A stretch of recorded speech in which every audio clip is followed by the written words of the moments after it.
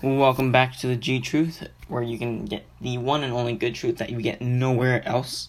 But I do have to start out with an all-out apology for my last episode, where, my best excuse is that my phone wasn't working, my computer wasn't recording well, and I said that I would be going on to the next segment, and I had things planned out. It was for all the chaos that's going on in the NFL, with the Steelers, with the Oakland Raiders, and I forgot the other one.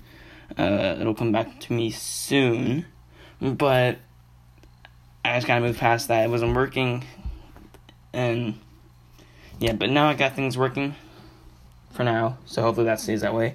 I promise it won't happen again. And let's dive right into what this whole episode is going to be about. It's going to be about my predictions for the wild card games in the NFL. So let's start off. Alright, first game is going to be the Indianapolis Colts playing against the Texans in Houston. Against the Houston Texans in Houston. Alright. The Colts have been on fire for the past 10 games. This is literally with Andrew Luck just putting up his MVP case. They've been 9-1 in their last 10 games, ending the season on a very good note with a 4-game winning streak, including a win over the Texans and a win over the Tennessee Titans, which put them in the playoffs. And there was a blowout win against the Tennessee Titans, and the Titans have one of the best defenses in the whole league. Now the Texans, on the other hand, ended their season with a win, but they ended their last 4 games going 2-2. They kind of slid, and their defense also kind of slid down. Their offense their offense was good. That's why they won those games. But it just hasn't been the exact same feeling that I carried with them earlier in the season. Now, the Colts do have a great offensive line, which I think will somewhat neutralize J.J. Watt and Jadeveon Clowney. It won't completely neutralize them because they will get their pressure on Andrew Luck because they're just that good, but they're not going to get or perform as well as they would say last year against the beat up, horrible Colts offensive line. And then this Colts defense is also getting better. Will it hold Deshaun Watson to under 10, 15 points? No, it'll be a high-scoring game, but it'll show up when it matters most. That's what I believe. Now, this Houston defense is also great, but I don't think it'll be good enough to get consistent pressure on Andrew Luck, or force him to turn the ball over. And I think that right now, with the way that both of them have been playing, I think Andrew Luck right now is the better quarterback than Deshaun Watson. And I think that ultimately that will be the difference in this game. And I have the Colts winning in a shootout game. But they escape with the victory and move on to play against the Kansas City Chiefs. Next game up is the Seahawks and Cowboys. Now, both of these games are on Saturday. So Saturday night is this Cowboys and Seahawks game. Believe it or not, I have the Cowboys winning. Even though a lot of people are saying that the Seahawks are going to win, I have the Cowboys winning. Their passing attack is very, very similar, but the Cowboys get a lot more yards that way than the Seahawks do. Now, I'm not saying that Russell Wilson is worse than Dak Prescott. I'm just saying that by the numbers, statistically, that offense passes the ball a lot more with Dak Prescott than the Seahawks do with Russell Wilson. And the Seahawks run the ball a lot more than the Cowboys do, and they got a lot more yards. But the problem is that I don't think the Seahawks have a very well-established running back. They have their running back, I can't remember his name, and Russell Wilson as their 2 main running options. And yes, those are very good running options, and they keep the defense honest. But I don't think that's going to be enough. The Seahawks do not excel at defending the pass or the run, which I think will allow the Cowboys to do what they want with Ezekiel Elliott and passing the ball to Amari Cooper, or Cole Beasley, whoever they want really, because the Seahawks have no way of slowing them down. Now, the Cowboys, on the other hand, also aren't great at defending the pass, but they're great at defending the rush. They're 5th in the league at defending the rush. They do it extremely well. And I think that because they do that, they will stop the Seahawks from doing what they do best offensively, which is run the ball and keep the ball on the ground. And I think that they'll force the Seahawks to throw the ball. Now, my fear for the Cowboys is when they do force the Seahawks to throw, will they be able to force turnovers or incompletions? Or will we see Russell Wilson make these crazy plays with his feet and his arm, and the Cowboys have no way to stop him? I think that they'll struggle with that for part of the game, but ultimately they'll make stops when they need to. And here's why I think that they'll stop the run. They played well against Saquon Barkley, one of the league's best running backs, on this past week on Sunday. And yeah, you can say, oh, he had like 107, 108 yards. So yeah, they didn't really stop him. But if you remove his one run where he had 68 yards, he had a total of 40 yards running on 16 carries.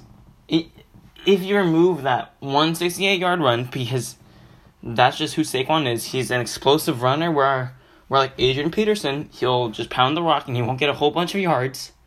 But then he'll have that one big run that'll get a lot of his yards, and that's it. So I think that they're a great defense against the run, and I think that they'll stop the Seahawks from running the ball, doing what they do best. Because there's no way that you can say that the Seahawks running backs are better than Saquon Barkley. They're just not. And also, in addition to that, the Cowboys are 7-1 at home. The Seahawks are 4-4 away. I know the Seahawks beat the Cowboys earlier, but I don't see that happening again. And the last time that they were in the playoffs, the Cowboys were. Dak Prescott and Ezekiel Elliott played both really well. I think they put up over 30 points, or something like that. But their defense gave up a last-second field goal to Aaron Rodgers, which gave them the loss. So I think it's unfair to say, hey, they're going to lose because they've lost in the past. Because if you look at the reason why they lost in the past, it wasn't because of their offense. Even though they got into a hole early on, I think the Cowboys get off to an early lead, and they just maintain that lead throughout the whole game. And I think they get the win. It's going to be close, though. The Seahawks are capable of coming back and putting up a fight, but I think the Cowboys hang on and win. Starting off Sunday's matchup will be the Chargers and the Ravens. It will be held in Baltimore, but I think that the Chargers will win. I'm going to start off with both teams are really, really good with the way that the situation is, where Chargers are 7-1 away, and the Ravens are 6-2 when they play at home. So both teams do exceptionally well for the Chargers' case when they're away from home, and for the Ravens' case when they are at home. Now, the Ravens have the second best defense in the NFL. They're pretty well-rounded. But I believe that on offense, they're pretty one-dimensional. You know what they're going to do, which is run the ball. They're not going to really pass that much. They will if they have to, but they're not going to. A lot of people I hear are going back to that Week 16 matchup, and they're saying, oh, the Ravens are going to do the exact same thing again defensively because they held the Chargers to a horrible game, 10 points. And yeah, the Ravens did, and they won that game. But the Chargers played their worst offensive game they have this whole season. Let me pull out the stats from that game. Same with Phillip Rivers. He played his worst game of the whole season in that game. They scored 10 points, which is their least for the whole season. And they're a pretty good offense, I would say. And I go to their stats for that game. Phillip Rivers had 181 yards total. That's pretty low. Melvin Gordon had 41 yards carrying the ball, and that's pretty low too. If I go to the box score for Phillip Rivers, he had 51.7 quarterback rating, his lowest of the year. He had 0 touchdowns and 2 interceptions. That's like the first time this whole season that he's had 0 touchdowns in a game. Passing, that is. They just didn't move the ball well at home. And I don't think that will happen again. I mean, you go back and watch that game. The Ravens had them dead from the jump.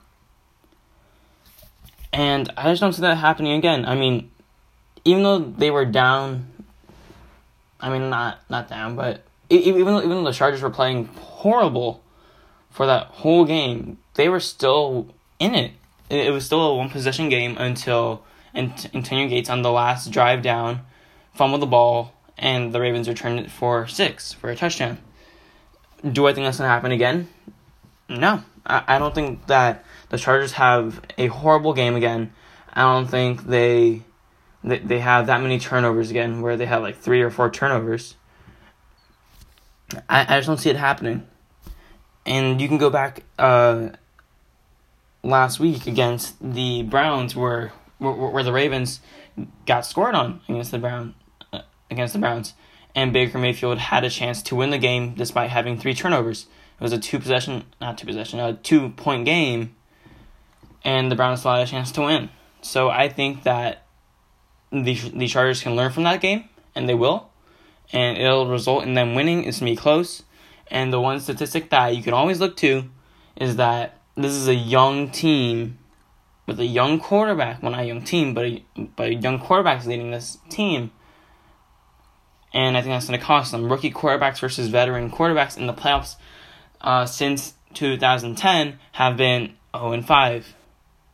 And I think that's the trend's going to continue, because I just don't see Lamar Jackson having that same sort of performance that he's had in the regular season happening again in the playoffs, especially after playing the Chargers already.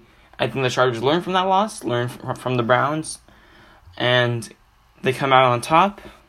But it'll be a tough game, but ultimately they'll win, and they'll do everything they can to stop Lamar Jackson from doing what he does best. Next up is the Eagles and Bears game. Now, for me, this was the toughest game to call, aside from the Cowboys and Seahawks game. And it's very interesting that it's the toughest game for me to call, especially since it's a 3 seed against a 6 seed. So you think that, the Bears would just win, like just 3 seeds, 6 seed, 3 seed wins. But I think that this playoffs, both of the 6 seeds, the NFC and AFC, will win. The Colts will win, and I believe that the Eagles will win. Now, you can throw all the stats at me you want. The Bears have the best defense in the NFL, best against the rush, 7th against the pass. The Eagles don't have a spectacular defense. They're 7th against the rush, but they're not too great against the pass. Now, for me, this comes down to strategy. The Bears' strategy is to run the ball, which is what the Eagles do best defensively.